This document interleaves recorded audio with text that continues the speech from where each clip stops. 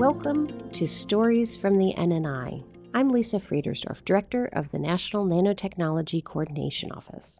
Today, it's my pleasure to welcome Mike Ocella, Emeritus University Distinguished Professor at Virginia Tech and Laboratory Fellow at Pacific Northwest National Laboratory.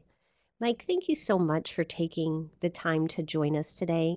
To get things started, can you tell us a little bit about yourself and how you first got involved in nanotechnology? Yeah, my my introduction to nanotechnology, and it certainly wasn't called that at this time, goes all the way back to the 1970s when I was an undergraduate at Virginia Tech.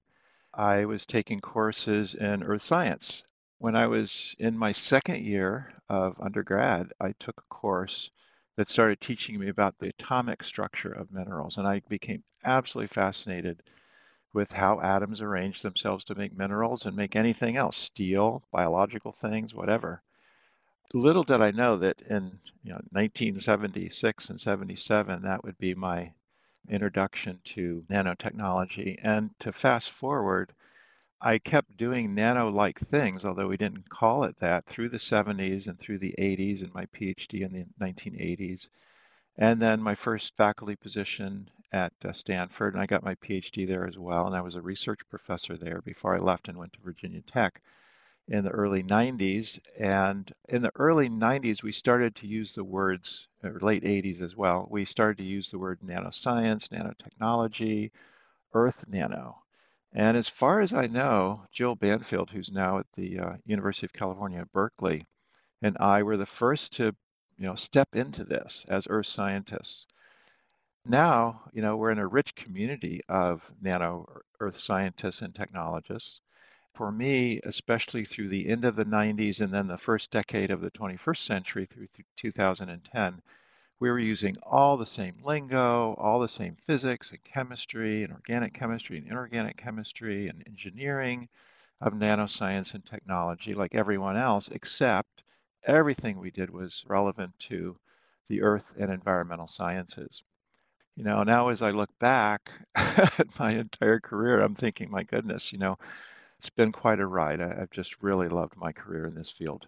Just picking up on your discussion about Earth and nano, you were the founder of a center at Virginia Tech and the first director of Nano Earth. Can you talk a little bit about the activities of that center and what you focused on there?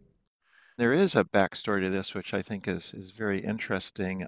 Back in the 80s, 70s, 80s, we were very lonely in what we did. I mean, we'd go to conferences and we might have, give the only nano talk in the whole conference. Certainly not the case anymore, but it was back then. In the meantime, I have two friends out there, I'm glad to say. One is the National Science Foundation and one is the Department of Energy. And as we started, submitting proposals to do this work that very few other people, if anybody, was doing at the time, they were very good to us. They trusted that we could contribute to earth and environmental science with nanoscience and technology. And again, I'm talking back in the 1980s. And we started getting everything funded.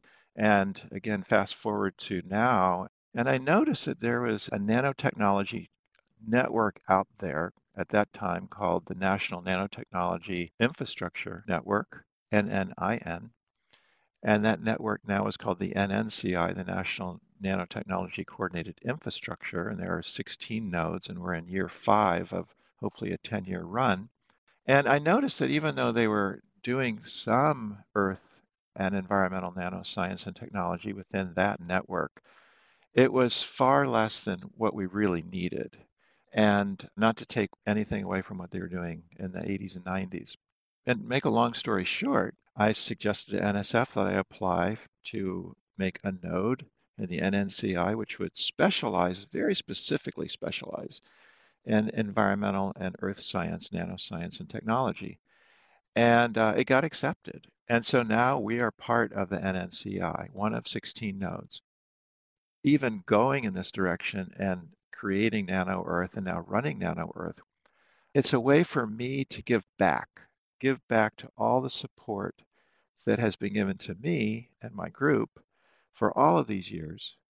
In this case, we are serving the community. We're not looking inward at what we can do. We're looking outward of how we can help other people do Earth and environmental nano, which we think is a critical field in the future of nanoscience. So, for people who aren't familiar with NNCI, this is a network of user facilities. Can you explain a little bit how people can get involved and get access to facilities through nodes like Nano Earth? We call ourselves a loose federation, these 16 nodes of the NNCI, and that's what NSF wants. They want us to be independent, but they want us to work together as a team, and they also want people to come to us looking that they can go to any of these nodes, whichever node will help the most, or to benefit from multiple nodes. And so if you go online and you put in NNCI, you'll get Georgia Tech's coordination website, and there you will see links to all 16 nodes and basically what those nodes specialize in. Then you can go to that individual node website and see if you think that that node can help you. That could end up where you send them a sample and they'll work on it with you or for you, or you can actually visit to actually work with their staff directly and within their labs. So every node has a very active nanoscience and technology community at their university and their partner institution. So when you go to that node, you can not only work with them, but you can work with their partners. And the whole idea is to serve the scientific and engineering communities to do really cutting edge, the absolute latest in nanoscience and nanotechnology. So, nanotechnology naturally sits at the intersection of disciplines, and you've talked a little bit about the perspective from earth sciences. Can you share your thoughts on collaborating with other disciplines and interdisciplinarity broadly with respect to your work? As an earth scientist, I'm used to interdisciplinarity. I'm used to having to understand a number of fields to explain how the earth works. When you're a nanoscientist, an engineer, or a technologist, you have to do the same thing. And I think the best way to explain that is just to go right to the bottom line. Again, I'll use the Earth as an example. If you're going to understand how the Earth works, you're going to have to know something about physics and something about chemistry, both inorganic and organic chemistry. You're going to have to understand something about biology, certainly. When you put all that together, along with your very specific earth science training, whether it's on oceans or the atmosphere or continents, and on the continents, whether you're dealing with rocks or water or soils or what have you, you have to put all those fields together. Well, same when you're a nanoscientist and technologist. And the reason is because nano is relevant to everything, whether it's biologic or completely abiologic or some mixture between the two, whether it's on Earth or any other planet or anywhere in outer space. Whatever the universe holds, it depends in part on what happens at the nanoscale. It doesn't matter how big the object might be or small it might be, nano is always relevant. So when you're a nanoscience and technologist in general, yeah, you better know physics. You better know chemistry really well. You better know biology, and so on and so forth. So this interdisciplinarity is something that every node in the NNCI really understands well, and they have staff that cover all of those fields. It doesn't mean you can't be, a super deep expert in any one of those areas, but to actually put any of your work in context in the nano world, just like in the earth science world, you really do have to be an interdisciplinary scientist. And we're told over and over again by everybody from scientific historians to funding agencies out there that science of the 21st century is all about putting fields together and doing useful work. So interdisciplinarity seems to be the password for doing science and engineering anyway for all fields into the 21st century. Looking back, what do you think are some of the most significant advances Earth scientists have made in understanding the Earth through nanoscience and nanotechnology? The easy answer to your question is, even though it might not seem obvious in most cases, whatever you're interested in the Earth or in the atmosphere or planetary wise anywhere else in the universe, Any mechanism that happens on those celestial bodies will have a nanocomponent, absolutely positively. So on Earth, let's talk about earthquakes. Let's talk about ocean circulation. Let's talk about how the atmosphere works. Whatever you pick, you will find nanocomponents. And the good part about this for those that want to get into this field is that most of the nanocomponents have not been thoroughly explored yet. So there's a lot of white space out there. There's a lot of open space to learn more. What do you see as the impact of this type of research into the future? We have a number of publications from our group over the, well, many decades now that we've been doing this, that show materials on Earth that we're even interacting with. We're breathing them, or we're touching them, or they're in our bodies for some other reason, or they move in and out of our bodies, or they're in some geologic process that's important in the functioning of the Earth. We have a lot of papers that are showing these processes and these nanomaterials for the first time. In other words, before we did that study, these materials weren't known, and therefore their function in a process on the Earth, whether it was biological or abiological, that is biologically related or not, what that function was. And sometimes those functions are really important for good reasons, like water can clean itself in the earth by groundwater running through aquifers deep in the earth, which has many natural cleaning properties. And then you pump that water in a well and you drink it without any water treatment at all. And the water is perfectly fine. And what we're finding out is that a lot of that cleansing, natural cleansing process happens through nano processes. And so it's sort of important to understand those nano processes.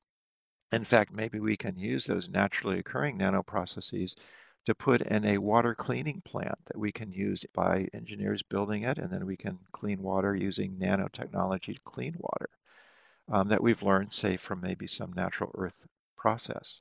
So, Mike, I want to thank you again for taking the time to talk with us today. Do you have any closing thoughts that you would like to share with our listeners? Science and technology, these are really expensive things to do.